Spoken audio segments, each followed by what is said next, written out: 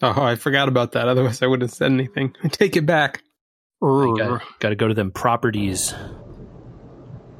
Oh, yeah. It definitely reset the properties. Yep. Mm-hmm.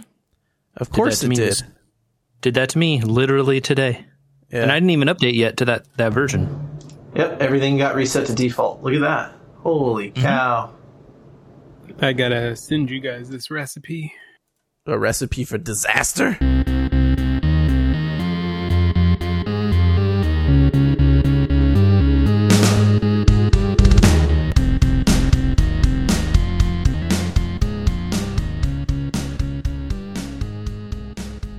I can hear everybody. OBS thinks it can hear everybody. Somebody else's backup recording, I hope. Yeah, I clicked record. Just in case. Good. We Were Gamers audio promise. Yeah, I clicked record. 85 computer. Won't go to 85. It just says 84 and 86. Thanks a lot, machine. You gotta get up to 88, Andy. Can you just lead in the podcast now? Because you apparently have the pulse of the moment. Jeez. Cup's number is 10, so I can't work that in there. 88 fouls in the last 2 minutes of this. There you go. Yeah. Let's just go. We got a lot to talk about today. Hello, welcome to episode 297 of We Were Gamers, the podcast where old people sit around crotchety about the Super Bowl afterwards, even though we have no skin in the game. Back in my day. Yeah. And I think we all sort of felt the same way in the little conversation we were having. It's just like, why the refs got to go and insert themselves at the end of the game, man? Come on. Every single time. There were 6 fouls in the entire game. 4 of them on that one sequence? 3 of them? 3 on the one sequence. Yep. And probably 5 of them in the last quarter. Oh, Garen. Yeah, other than the celebration penalty. The celebration penalty, I think they were all in the final quarter. Yeah, I think you're right. And there's before people accuse us of bias or whatever, there was a super blown call of a face mask on Jalen Ramsey. Oh, yeah. Yes, we've seen the video. Okay, we got it. Yes. But you blow a call, okay. Yeah. But that doesn't give the refs license to do a make good. I don't think that's a good strategy to be undertaking as a referee. I don't think, honestly, that 2 of the 3 calls, I guess there were technically 4, because there was 1 on each team in one of the plays. There are 3 on the Bengals, right? Yeah. I think 3 of the 4 calls were actually probably technically correct by the rules, right? Yes. Yeah. The Cooper Kupp hit to the head thing was weird to me, but I don't want to judge it because I wasn't on the field and I'm not a referee and player safety and all that. That's fine. I think if you've watched a lot of college football recently, I would expect a foul in college football for sure. It looked like he was trying to push him out of bounds and Kupp's head came down on him versus him targeting him. I don't care that much to even argue about it. I think my concern about the whole series, maybe just finish your thought here. But I was going to say, to your point, JJ, then that same play, because they blew the call the play before against the Bengals, they tried to give him a give back on a hold, which was kind of not really, but technically. Yeah. And then it ended up accidentally offsetting because somebody else was getting a little frisky with throwing the flag. And it just was like, this is just a mess of somebody trying to get these guys to score and somebody else trying to make it was like clearly one of these refs. Dude, it was like 2 different refs had bets in the opposite way or something, and they were trying to protect the line. Maybe. I don't know. This is why I talked about, I feel that it's rigged sometimes. That's where you could feel the influence if someone was like, okay, Vegas said the Rams were favorites. We need to get to that line, guys.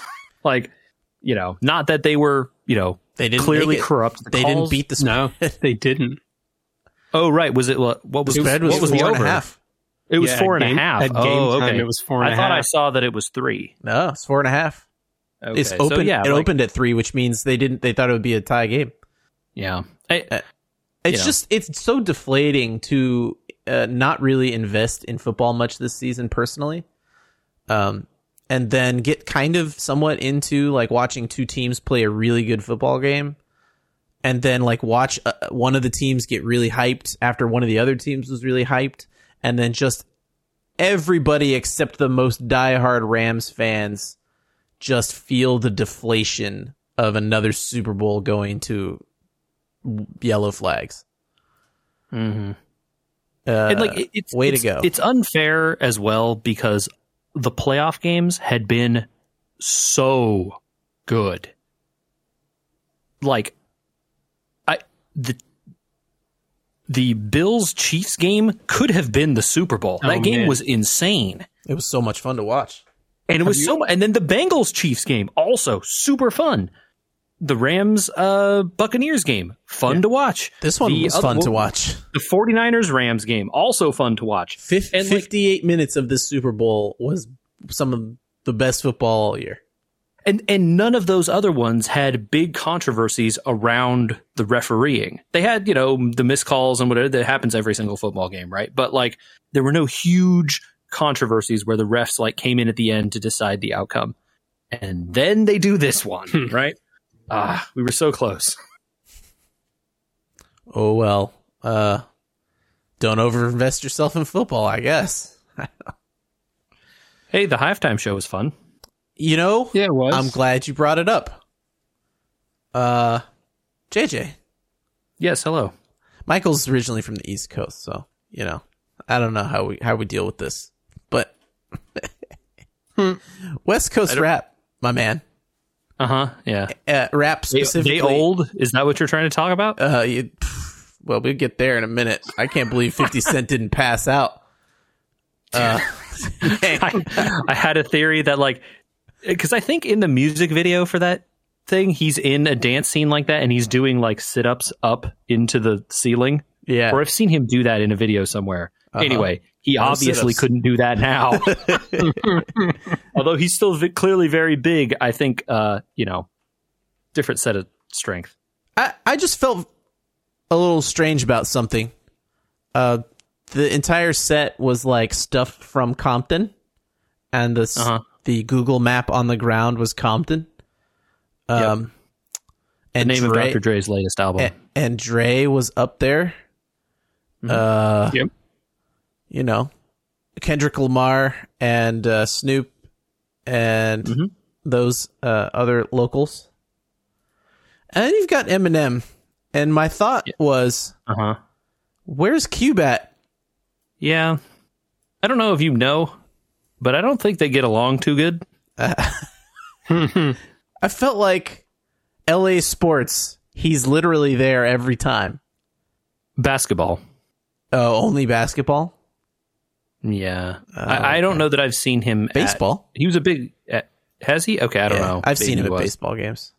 I think so you don't think Ice Dre Cube, and he could put it aside just for one Super Bowl? Look, I'm sure Ice Cube would happily cash the paycheck. Sure. But I think he's a little more political. And that's a would bummer. say something. Not that Eminem didn't say something by kneeling down, but like, he's white, I guess, and so it's okay for some reason or whatever. I don't know why. Like, obviously people were mad at him, but like idiots are mad at everything. But I think, the lyrics that Ice Cube wrote versus the lyrics that Dre wrote, Dre wasn't singing any of the Cube verses, Yeah. Where Ice Cube was saying like, bad words to the police and the mayor and those sorts of people, right? I see. I see. Yeah. Although I found this out today, Snoop Dogg owns Death Row Records now. Sure does. Yeah. Didn't he write a song that said F Death Row Records? Sure did. Probably. But probably why he bought it. Burying that hatchet for the paycheck. I mean, or is it the truest revenge? The hostile takeover. That's the thing. That you buy it out, right? Dre doesn't care. That guy owns Beats. Oh, look, yeah, Dr. Dre is a billionaire. The rest of those guys are just regular millionaires. It was interesting seeing a bunch of billionaire and millionaires on stage huffing and puffing. I think I saw online someone said that this was the Super Bowl that cemented millennials as the new like boomer generation that gets appealed to by the Super Bowl halftime shows. Yeah, we are now the Rolling Stones showing up every year, right? Right, exactly. It's like this was the boomer show for millennials.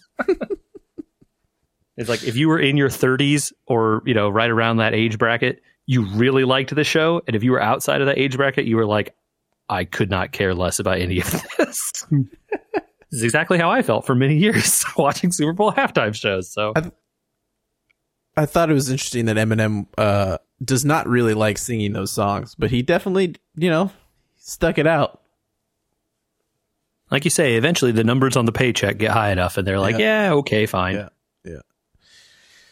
Oh boy. Well, I wondered for a minute since they started singing California Love if they were going to bring the Tupac hologram in. I got worried. No. Yeah. That would have been crass, I think. I agree. I'm happy they didn't. I think if people make the physical decision to go see that, that's up to them. But don't stick it in the Super Bowl. You know what I mean? I agree with the decision not to do it. That's for sure. Politically answered. Congratulations. I have a question. Could we do a component class moment of a question and answer situation? Sure. I think so. I've had significant self-discovery over the last couple days, let's say. You heard some audio stuff at the beginning of this. I learned that you can't start YouTube chapters without anything but 0000. You have to, the first chapter has to be that, otherwise it won't pick up the chapters. I learned that my computer uses 300 watts while rendering. I learned you can't leave a lightning cable plugged in and touching my metal desk without being plugged into a phone or whatever, because you'll pop and blow your speakers that are also USB. No one has a metal desk. It's only you, man. Yeah. This is a problem of thine own design. Or actually, you know what you do need? You need to drill a screw or something metal into the base of that desk somewhere and get a wire and connect that wire to the wall or something and ground it out. Ground in one of the outlets. Yeah. I don't think that's a bad idea. I probably should. It will work. The desk. Yeah. And then you will stop having that problem with your lightning cable. Yeah. No, I didn't even think of that. But when you said it, I was like, oh my God, he means I should ground the desk, and that's genius. Electrical engineering. Hey. I didn't take those classes for no reason. Only nearly no reason. I had another issue that I have yet to solve. I solved all these other issues. Well, not all of those were issues, but they were discoveries from issues that I was having.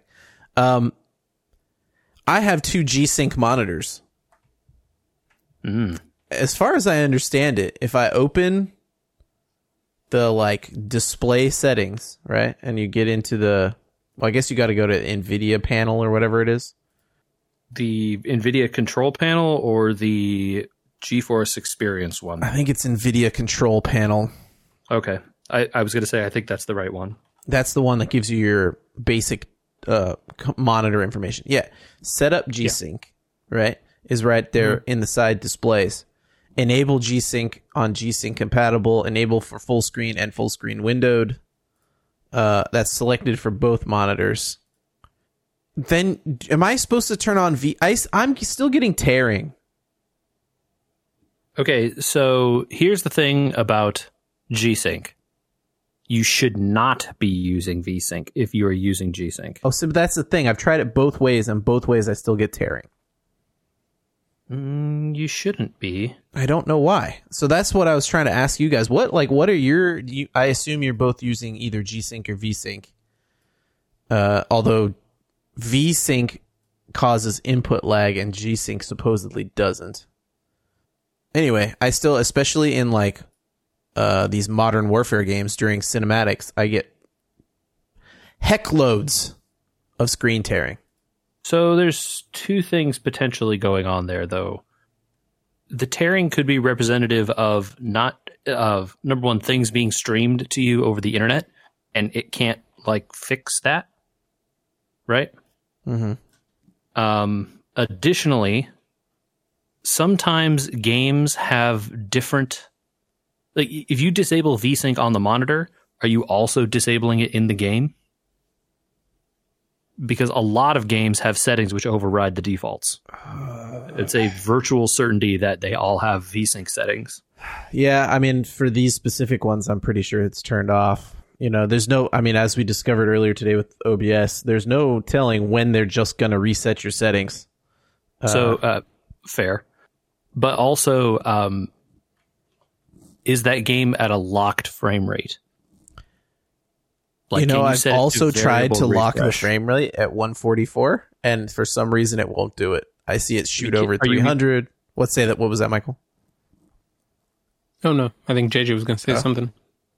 I was going to say, it shoots over 300 and stuff, but probably like in the menus and stuff, not when you're like actually playing. Yeah. So the menu stuff is like not like if you're getting tearing in the menu, it's fine, man. Stop worrying about that. Like menus are not rendered the right way and stuff is broken in menus all the time. But a lot of games are like locked frame rates once you get into gameplay.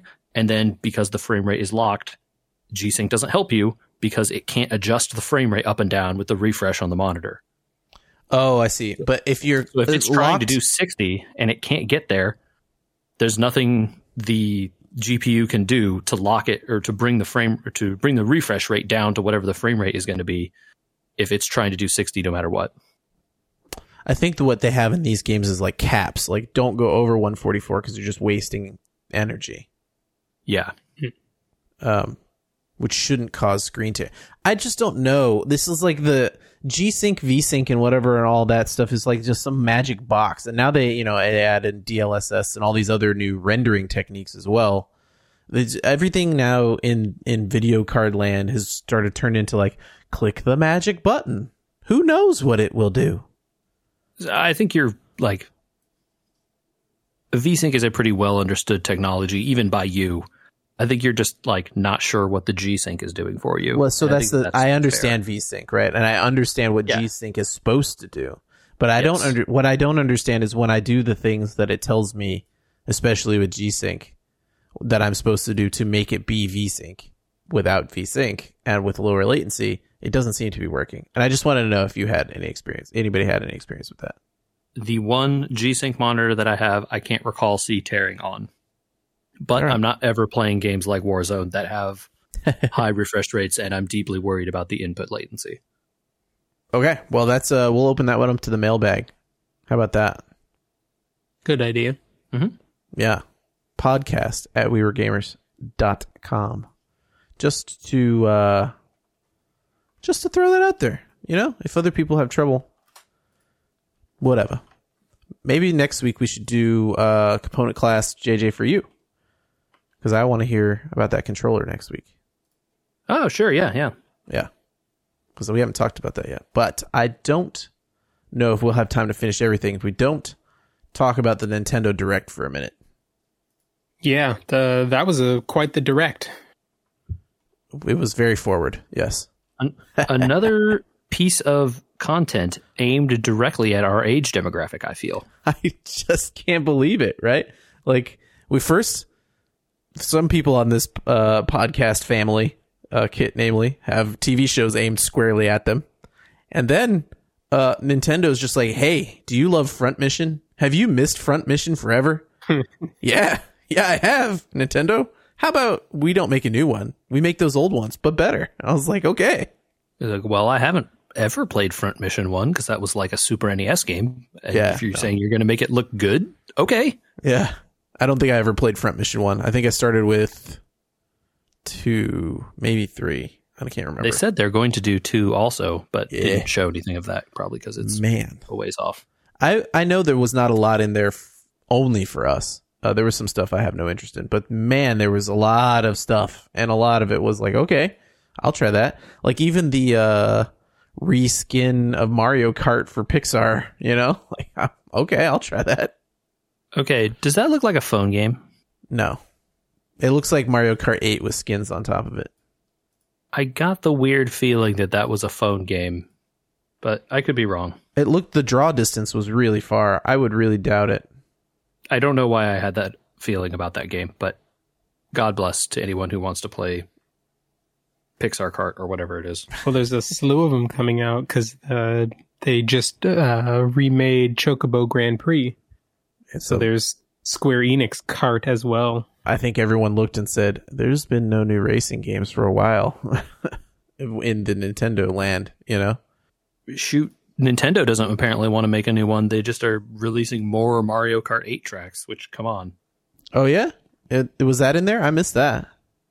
Yeah, what? That was like the entire end. A lot more. So they releasing... I had to take someone to swim class, let's say. Aha. They are releasing 48 old tracks from previous Mario Kart titles, graphically enhanced to match the Mario Kart 8 style. So Wonderful. They're doing them in 6 packs. For Mario Kart 8. 6 packs of 8. 6 packs of 8, I think, is what they're doing. Yeah. Yeah. So it's a like season pass kind of thing. I think it's $25 or free if you ponied up the cash for the advanced Nintendo Online. Oh, if you have the higher subscription for... If you have the higher subscription, included you get this free. for free. Yep. Huh. Still think I'd rather pay the $25. Yeah, because the higher subscription is $10 a month, right?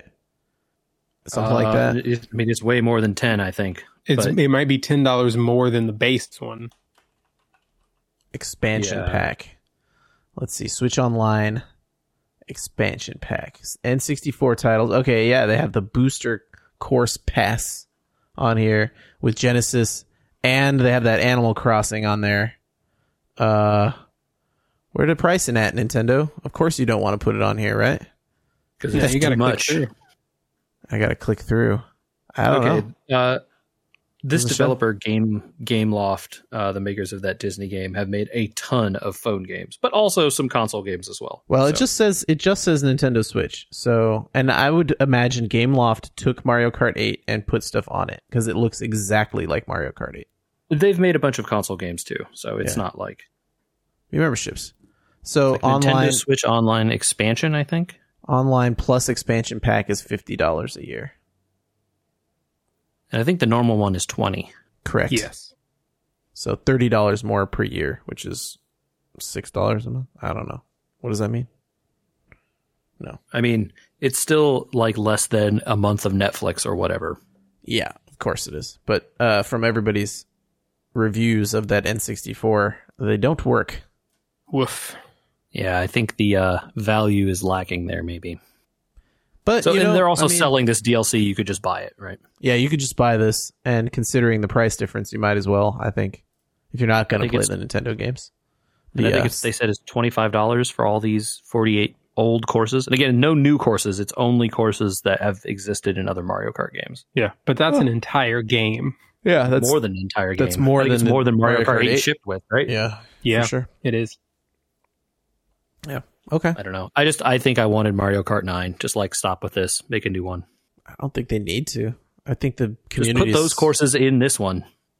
Sure. Sure. I don't think they need to. Anyway, Front Mission was my big thing. Did anybody else have a oh my gosh moment in the direct other than Xenoblade Chronicles 3? I mean, Chrono Cross. Oh man, yeah. I don't think that was expected at all. So I think it had shown up in leaks. But for Steam, I don't think I knew that it was coming to Switch. But I certainly didn't know the craziest thing about that remaster, which is that they're including a version of Radical Dreamers, which is like the choose your own adventure text novella game that came out like for the Satellaview. Crazy. Yeah, talk about the deepest of pulls. Only the pulls that are deep. That is also coming to PC. I've seen the Steam page for that already. So, I really want Front Mission to come to PC, but I'm getting greedy. I know. You never know, man. These days, a lot of their stuff, a lot of Square Enix's stuff has shown up on Epic and then Steam a year later or whatever. So it could be. Could be. If you have to wait a year, though, like, at that point, right? Yeah. Yeah, I don't know. I have a lot to play, so it's not like Front Mission's burning a hole in my pocket or anything. I think the craziest one for me was Live Alive. Live Alive? Yeah, that's an old game too, right? Never seen a Western release. Super Nintendo RPG from that era that never came out in the West and was always like, this was the fabled Squaresoft game that never came out because it was too crazy for the West.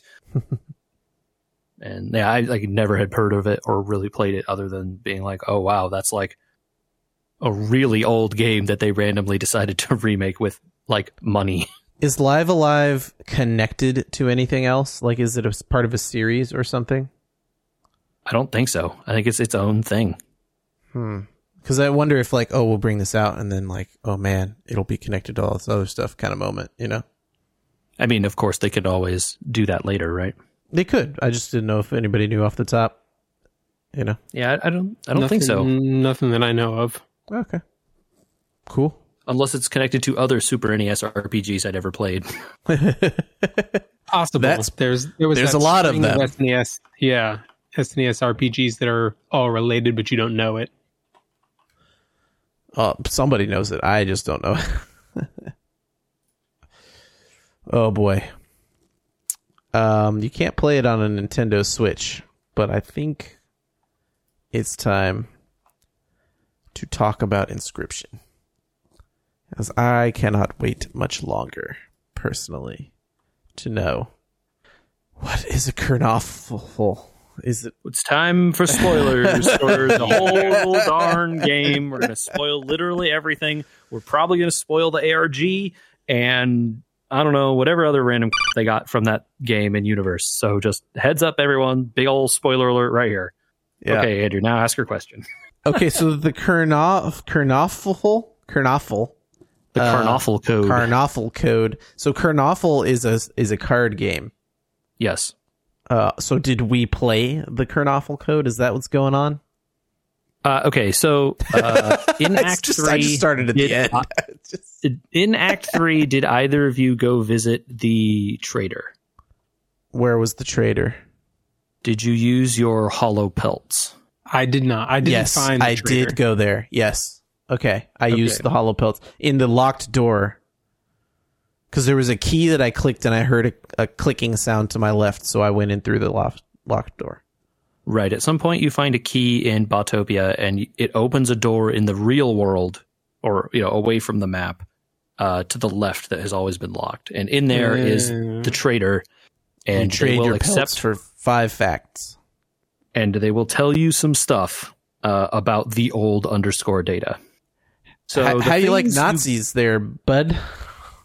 Yeah, so this game, the Kernoffle code, the way I understand it, is this deck of Kernoffle cards which had this like evil powers essentially inscribed in it, which is the source of all these problems with the old data and this game Inscription. It was a cipher. The Kernoffle cards were ordered in a particular order in Hitler's pocket as a cipher. And it produced the old data, which is this cursed information that is lurking in Inscription, which essentially is like the evil eldritch horror that is in that game. Which I guess the Bone Lord told to Luke Carter in Act 3? Yeah, so that's the part where he says, I will reveal to you the secrets, and then it cuts away, and you just see like, Luke Carter freaking out and all the like. Yeah. Did you find the mycologist? Yes. The hidden boss battle. Yeah. That one was fun.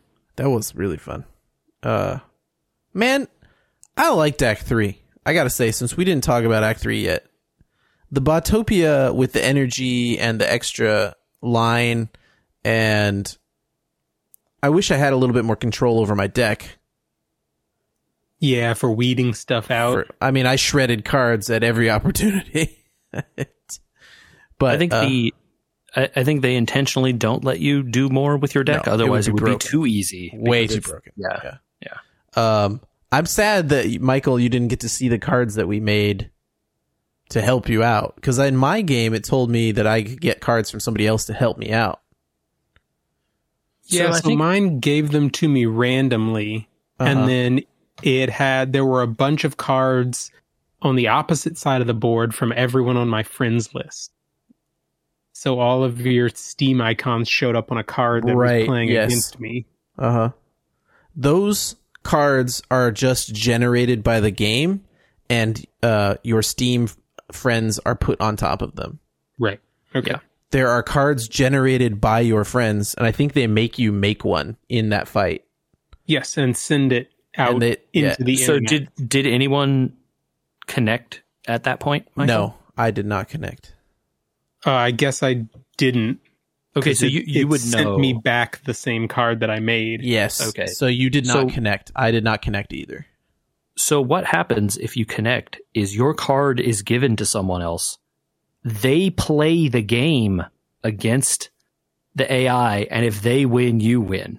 That was the sense that I got of what was supposed to happen. But the dialogue, even without me connected, made it sound like that was already happening. So I don't think I realized I needed to actually connect actively until it was too late. There isn't anything you actively do. It searches for a person right when you are starting, like when you finished making your card, it tries to connect to someone, and if it doesn't find anyone, it just does what you saw.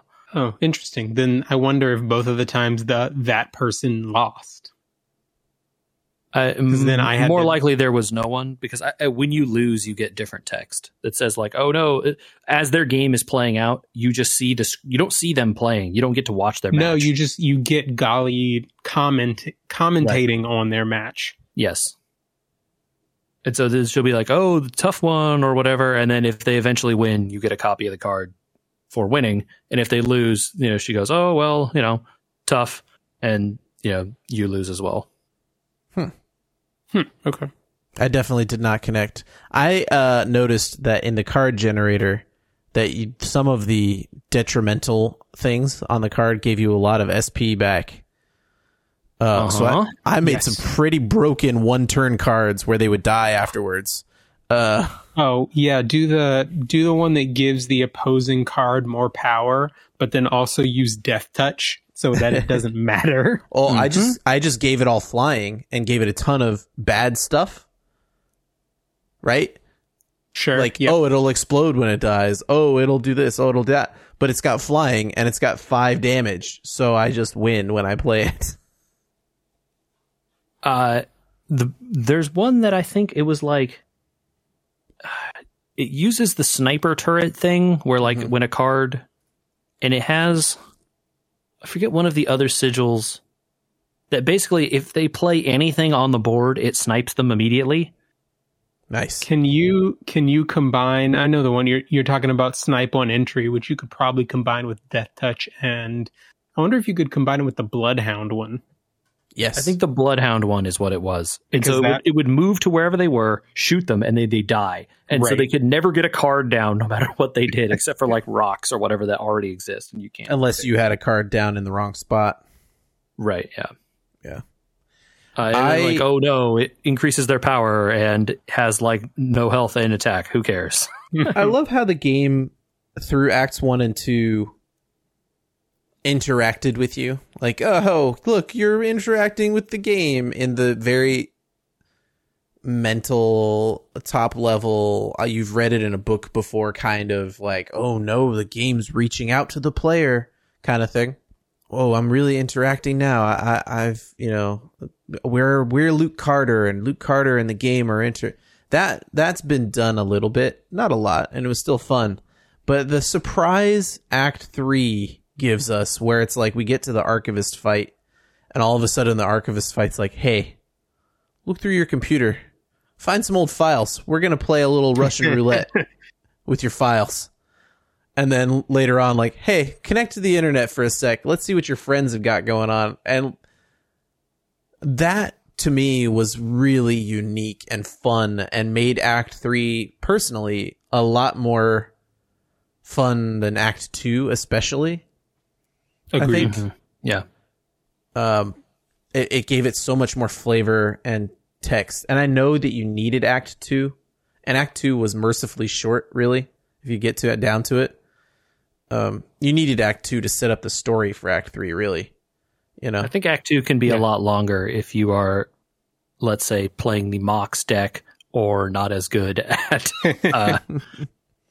those card games. But yeah, it's Act 2 like is the downtime between the like highs of Act 1 and 3. well, and I thought that, especially when Act 3 shows up, it's the first time I've ever seen a game have contextual new game and continue. Like, new game and continue are not selectable as you, the player, want to do them. They're selectable only as the game wants them to be used. Right? Yes. Like, it's not opening up Pokemon and deciding which save file you're going to use. Well, they sort of did that at the end of Act 1, right? That was the whole, like, the thing you got in the cabin was the new game symbol, so that you could hit new game and start Act 2. But before that, and even during Act 2, new game and new game's grayed out, I guess, but continue New game was never accessible. Yeah. Yeah, but then continue is normal continue. But like the idea that it could just be switched up at any time and that continue and new game could just go away was kind of really cool to me. And it blew my mind that the Ouroboros kept its stats. I mean, it was just like, what kind of game would do this? I like that you had that revelation in Act 3, and meanwhile, Michael and I in Act 2 were like, my Ouroboros is already a 6/6. This is amazing. Well, mine was I think it was like a 2020 or something like that, because I had, might have been higher. I don't remember. I can look it up later. But it was. So did either of you ever actually matter. Did either of you ever actually see what the archivist does when you lose? No, I didn't lose. No. So, they pick your favorite file, don't the one you love the most or whatever, right? Like, yeah. And with the implication that, like, I'm going to delete it if you lose.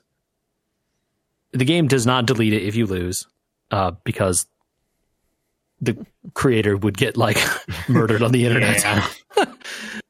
But it does leave a text file in the folder that says, like, you should do the right thing and delete this file. Oh my That's gosh. great. I love it. I loved that fight. I wish that it was a little harder, so I might have seen some of the stuff from losing.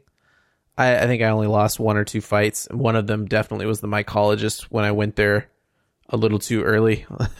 Then once I got my Ouroboros, it was fine. I think revelation at the end of Act 3 that all of this was you giving him the ability to upload the game to the Steam page was the coolest thing. Like, that was the part that I really liked. It was like, oh, well, you gave me access to the internet and the files on your hard drive. You helped me, like, complete the code by doing all these tasks I asked. Thanks. Yeah. I'm going to upload the game now. You should have seen this coming if you were paying attention. I wonder if I like less that there's an ARG around this. I was debating starting with that, and now that you've mentioned my favorite part of the ending, I really like the idea that it was like this race to delete everything as well. Was very cool. Although, that whole ending sequence is so good. Why not pop the disc out? I don't know. Maybe because it was installed. I don't. Maybe. So you see him smashing the discs in one of those, like, crazy scenes. The video, yeah. But while he's trying to upload, why not pop it out? Unless it was uploaded to his hard drive accidentally, I guess. It's too late. The evil's in the computer at that point, right? Right, yeah. That part matters very little to me because there's an answer for it if you want there to be. But the idea that the story is deeper and not over, and that physically I can't know what some of the stuff I saw meant, even after having read a gigantic file and watched a video. So I it's think a little the video off-putting, or am I wrong that it's not I think the off-putting? video and the file explains basically everything except for the stuff that isn't explained by anything, right? Right. Which in theory could be explained by the next game. Since apparently that's this guy's games have, like, certain threads of connective tissue. Did you all watch the secret video? Not yet. Okay, I won't say that. I mean, you can spoiler. look. You can go into it. The secret video is 30 seconds long. I don't think it's going to spoil him, right? There's a chance that it there's is. a sequel to this game. No. So I think you misinterpreted that, Andy. I think that computer and the date on that video is the day before Inscription goes live on Steam. Oh, so it actually okay. So Michael, The game you are playing is the game that PO3 uploaded. the hidden video shows you that PO3, once Luke is dead, manages to somehow undelete stuff and upload it anyway. Gotcha. Right. The computer turns on mysteriously, the files are recovered, and it uploads to like connecting to steam.exe, it says at some point, and like uploads to 100%, and then, it turns off. The implication is the game you downloaded and played, which came out the day after that YouTube video was published, unlisted, that's the day the game came out. And so you have been playing the game PO3 uploaded. Or Poe? I don't know. Is he Poe or PO3? I went PO3 in my head. I called it PO3, yeah. Okay. Anyway, I like how crazy and fun and how they gave it a ton of backstory, and this outside world video stuff is fine. I hope we know enough. Of the 4 versions of the game, then, which one did you like the best, right? Because we saw them all eventually. You saw Leshy's version in Act 1. Yeah. You saw PO3's version in Act 3. Yeah. You saw Grimora's there for a little bit at the end. And you saw my boy Magnificus's Yu-Gi-Oh version at the end also. Yeah, the battle wrist. Oh my god, it was so cool! I thought that because it was the end, the mage version was the most boring because they didn't have very much for me to do. I beat the other stuff too quickly, and so I just sat there putting cards down until the game ended, Yeah. The life totals are so huge in that point that you can't ever really kill each other. Yeah, it doesn't matter. Well, and then the numbers start glitching out almost right away. Right. And so then it doesn't matter. Then it truly doesn't matter. Right. But it's pretty cool to like let their stuff live and watch it attack, because it's like it does look like Yu-Gi-Oh, which I think is pretty sweet. You have like a disc and everything. So if I could have had Botopia with the graphics of that mage thing at the end, I would be pretty happy. Botopia was a pretty good version of the game, although the card version in Act 2 is really good too, because in Botopia there's really no more interaction between bones and all that other and sacrificing and all that stuff. I think my complaint about Botopia is there's basically no storytelling at all. It's just like, here is card game, time to play game. That's all. Like it was. Yeah. It's all bare around bones you, game. I guess. Did you find the slime? Yes. Oh yeah. The slime is the bro, man. Love that guy. In Act 3, yeah. And you get the angler card and the wizard or whatever, the bad wizard. Yep. We were like, so mine. Well, I don't know about you guys, but in my playthrough, every time I got to the like swap a card with PO3, those cards kept saying choose me, and I went with it thinking that something else was going to come of it, and then it never really turned into anything. Oh no, I think that happened in Act 1 too. I think the named scribes in Act 1 didn't like to be picked, so they'd always just say, don't pick me. Right, yeah, this was the opposite. Yeah, but I don't think you get anything different for picking all of them or doing what they say, except that the wizard is kind of bad, so it's okay to get rid of him. Yeah, dump that wizard pretty quickly. The angler is not awful, but it's nothing special. I liked the adding gems to a card thing in Act 3 was pretty cool, where it's like, gems are just an upgrade. It's just better. Yeah, where it kept powering up your gem containers. I just really tried to always make things cheaper. That was my thing. I was like, if I could get this out one turn faster, There was, I think eventually by the end of Botopia, my what are those gem container robot, the squirrel equivalents? Right. Yeah. Were so good that I barely played the cards from my deck anymore. They're those little guys were just destroying everything. I didn't need to have other cards, basically. Sure. Yeah, I Even if you took the story out of this, I sincerely enjoyed just the card part. I think if I were going to play more time than the 13 hours it took, I would have hoped for something deeper. But because the game switched up so much all the time in between the 3 different acts, it kind of felt fresh each time, and that was fine. But Michael, I mean, I would love to know, Michael, as like a non-card gamer, how you fared through the most of this game. So I really enjoyed it. I think it took me a few hours longer than it took you to finish. I was around 16 and a half hours to get through the whole thing. And you know, there's definitely a bit of a learning curve, especially in this game where some of the mechanics of the cards are deliberately obscured. Okay. Yeah. So I think the card game itself was easy enough to get a feel for by the end of Act 1. I think what really gave me trouble, and maybe this is just because I didn't spend enough time really going through the symbols, were the simulated board puzzles. The ones where you had to like unlock the cabinets by moving the tiles up and down to score X out of X points. So sometimes I swear that the math I did on those was correct. And then I would like move 2 of them back and forth into the same positions, and then all of a sudden it would work.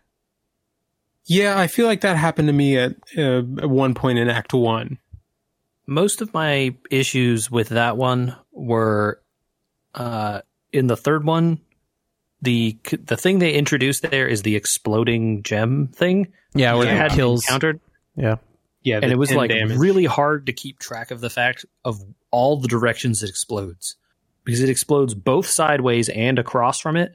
And I would always be forgetting that, like, oh, it killed the one over there also, and so the damage doesn't go through, or like, yeah, I had a really tough time with that one for sure. The first Act 1, I don't remember there being as much of an issue, but I'm probably forgetting some that were tough. Yeah, in the first act, I think all the symbols were in the book. And like I said, I just hadn't spent enough time going through the book and cross-referencing what each of the symbols did. So there is a book in Act 3. What? I don't know if you found it. Yep. I did not find it.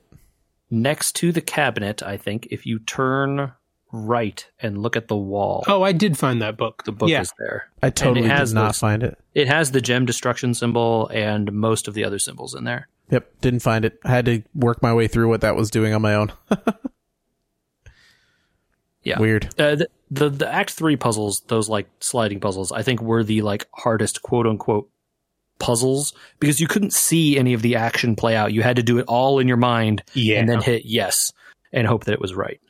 So I have to ask you guys if this was something that occurred to you. So in the end, as the game is deleting itself, there was that moment where you show up again in Leshy's cabin. And for a split second, I had the thought that, oh, they're just going to take us back to the beginning, because the game opens with Leshy welcoming you back. Oh, it was going to be a loop? Like when you first sit down at the table, yeah, I thought it was going to be a loop, that you've gone through all this and you suddenly find yourself back at Leshy's table with no memory of what's gone on. That would have been cool. You got deleted, not the game. Basically, yeah. You know, he welcomes you back because you hit continue at the start, right? He was welcoming what's her name, or whoever was playing it right before it got taken out of the burning building, or whatever, whether it was Casey or someone else. But he welcomes the person whose game is being continued. But that would have been really cool, Michael. I kind of wish they had done that. Actually, it was like pretty sweet. I had a great time with it. I went back to Loop Hero afterwards, and I'm kind of like playing Loop Hero, and I'm like, this is not that deep compared to. Well, Loop Hero is not deep at all. I know, but like also they don't even have like a book to explain the stuff in Loop Hero. Like, what is this symbol? What is that symbol? What does that do? You know, it made me feel a little frustrated going back to a game like that. Yeah, it's much more obtuse. Like it really, really needs you to like look stuff up, or like to really like. For me, Loop Hero didn't get fun until I started really trying to optimize my placements of all the tiles to get like every percentage point. that's when I started having more fun with that game. But like certainly in the early going, like the first couple chapters, it was kind of like, I'm just putting stuff down, hoping this works. Mm-hmm. I see the appeal of Loop Hero. I'm not saying I don't. And I somewhat enjoy it. You know, you have to change your cards based on what class you are because the Necromancer can't take on vampires and all that sort of stuff very easily. And I just, this game was a nice breath of fresh air. There's been a few games like that for me recently, and I don't know about you guys, but like the 13 hours was a perfect amount of time for me to finish it, feel like I got enough out of it, not feel like, okay, well, in Act 1, I missed something in the clock. Oh, what did I miss in the clock? An actual ring. Or are you talking about the second clock? No, the first clock. Yeah, the first clock. Actual ring. Okay. There's an actual ring in it, so you don't need the ring ringworm test. or the Ouroboros. Yeah, a physical ring, and then the Ouroboros is in the other part. Yeah. Okay. And the wolf and the film canister. Yep. See, but stuff like that didn't bother me. If I had missed something in Inscription, I felt like I got most of it. You know, I understood most of it. Same with other games I played that are kind of that, like 15 to 30 hours or whatever. I don't know. Maybe that's just my We Were Gamers revelation of like the length of game I should really be getting into. So this is the perfect segue into a new game that I've been playing really briefly here. Y'all checked out this Vampire Survivors? What? I watched the video the after trailer. you linked it. Yeah. What the heck is that? This game is $3. Okay, $3. How did you hear about this? The internet, man. How does anyone hear about anything? I don't know. The internet. Don't worry about it. It is this like 2D pixel art game, and it's like you are controlling the character in the center of the screen, and you're wandering around an environment, and your attacks sort of fire automatically. You can't control anything about your attacks. They sort of just go. Mm-hmm. So some will target the closest, some are random, some will go wherever, some will bounce, some will boomerang, all kinds of stuff. Sure. And you're just navigating around, and the enemies are swarming at you from all sides. It's like eventually, like an unconscionable large number of enemies are just swarming. And you just have to survive as long as you can. That's the whole game. Watching it, it looks like the mycologist got a hold of a TD and a Bulletstorm game. It is very much like a TD in that you can like pick upgrades, and they're all like Castlevania themed weapons because it's like vampire surviving, you know. Sure. And you know, so you can get a cross and a knife and a holy water, and they all have different names, but you know what it is. And they all do stuff, and meanwhile, the only thing you can do is control the character. You can play this game with one hand. And just wander around, you know, try not to get killed, and hope that you can hold back the swarms. And, you know, you eventually collect money, and the money can be used to upgrade the characters outside of the game. And then there are different starting characters and different levels and stuff, but really nothing changes. Like each character plays slightly differently, but look, it's the same thing. Still, you're wandering around and swarms of enemies still come. It's very cool for $3. Like this is definitely just a bullet. For $3. I mean, it's not just a bullet hell game, but it's definitely a bullet hell game. Oh yeah. Yes. And the runs are basically, I have never seen. Is this like a meme play thing? Longer than this 30 thing has minutes. 40,000 reviews. No, dude, it's good. Like, this game is fun. And like, you probably couldn't play it for more than 10 hours because you would get every single upgrade and then just be done. Okay. Like, there's nothing else to do. Assassin's Creed Odyssey has 100,000 reviews. This thing has 40,000. How is that possible? $3. It's just but $3 $3 games is really cheap. But when they're good, they do, because this game is awesome. Well, it's still early access, and I'm starting to develop a theory that I shouldn't buy this game early access. is worth $3. You should in read early access. the reviews, Andy. Oh no, this game is worth it. It is so good. Okay. What's your favorite one so far, Michael? Money can't buy happiness, but it sure can buy endless fun. This game is endless fun. Video game. What's that? One of them just says, "If heroin was a video game." Well, dude, you do die, and you're like, dude, I was so close to getting that next upgrade.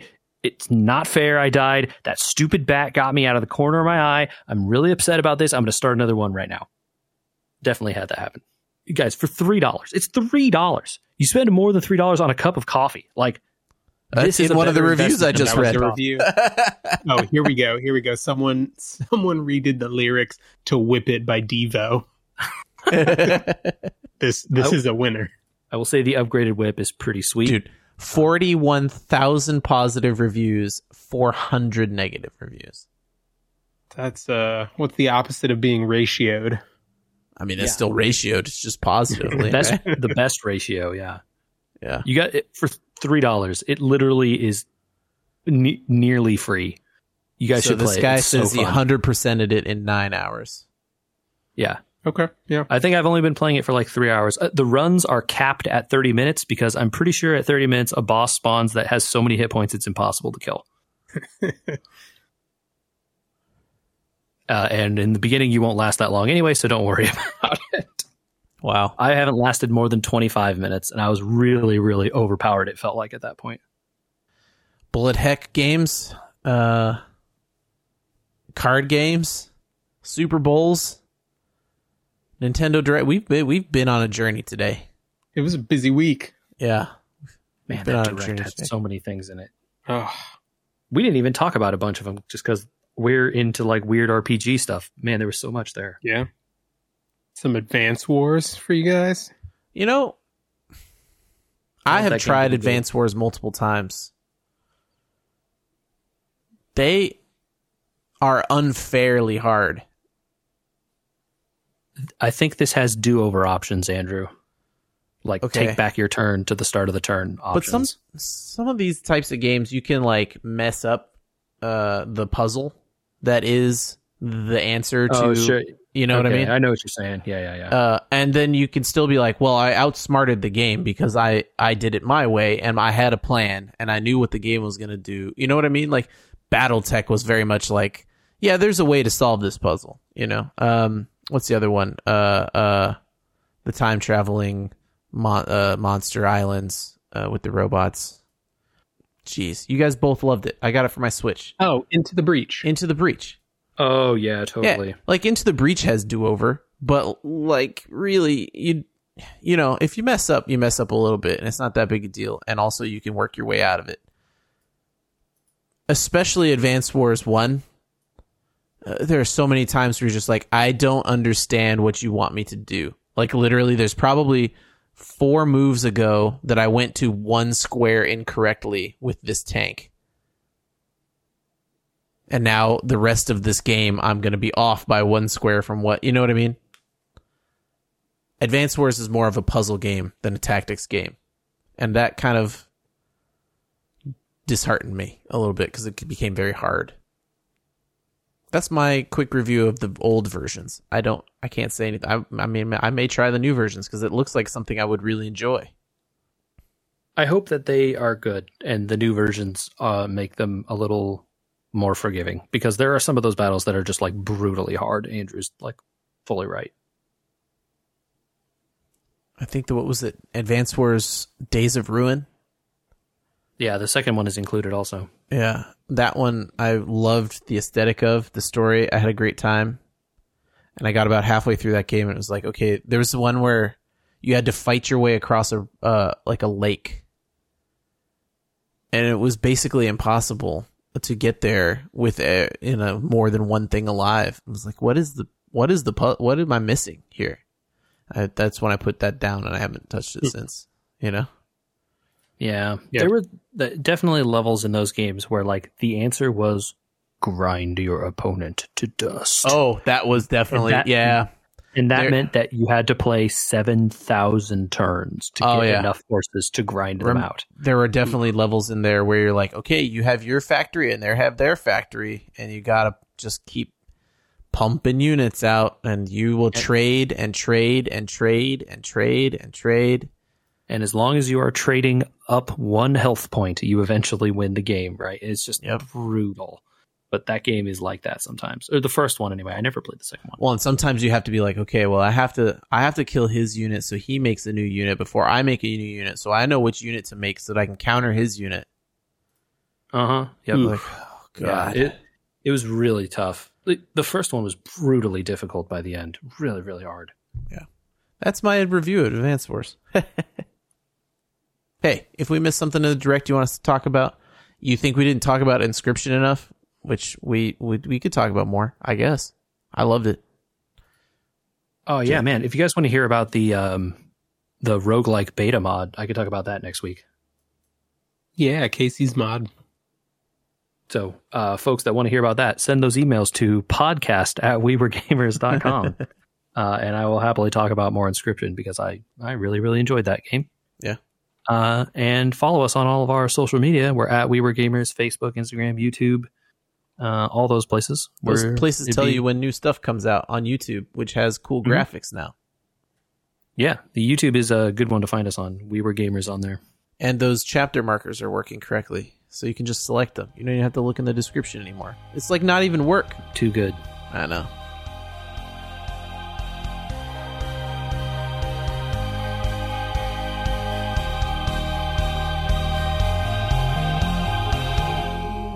Why do you guys give me the gold after I stop recording? I'm still recording. I'm guessing like a year before that comes out on PC and I get to play it. Yeah, Let's see. probably. 2 years. I don't think it'll be that long. I think they'll want to capitalize on it sooner rather than later, given that they've already ported over the original. Yeah, I bet a year. That's my guess. Long enough for them to start getting it way cheaper on the consoles, and then they sell it for full price on the PC again. Well, did you hear about them doing that for the original? In some of the international markets in the last like 2 or 3 weeks, the price of the original has tripled. Yeah, because it was on sale and they stopped selling it. Like that has happened a bunch right before new games and series comes out. They stop putting the old ones on sale. You can't Square buy Enix does it a Horizon? lot. It sucks. No, you can, but you're now paying almost new game price for it. Really? I have a copy. The game was half off or less even. More than half off. You talking about In Zero some of the Dawn? more- yes. Yeah. I could buy it for In some of the $5 on eBay right now.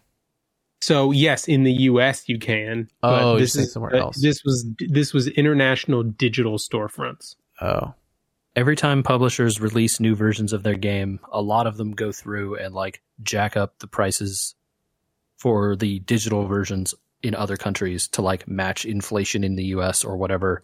And it really screws over a lot of like third world countries and stuff sometimes. I say third world country, but really every country that isn't the US. Yeah, pretty much.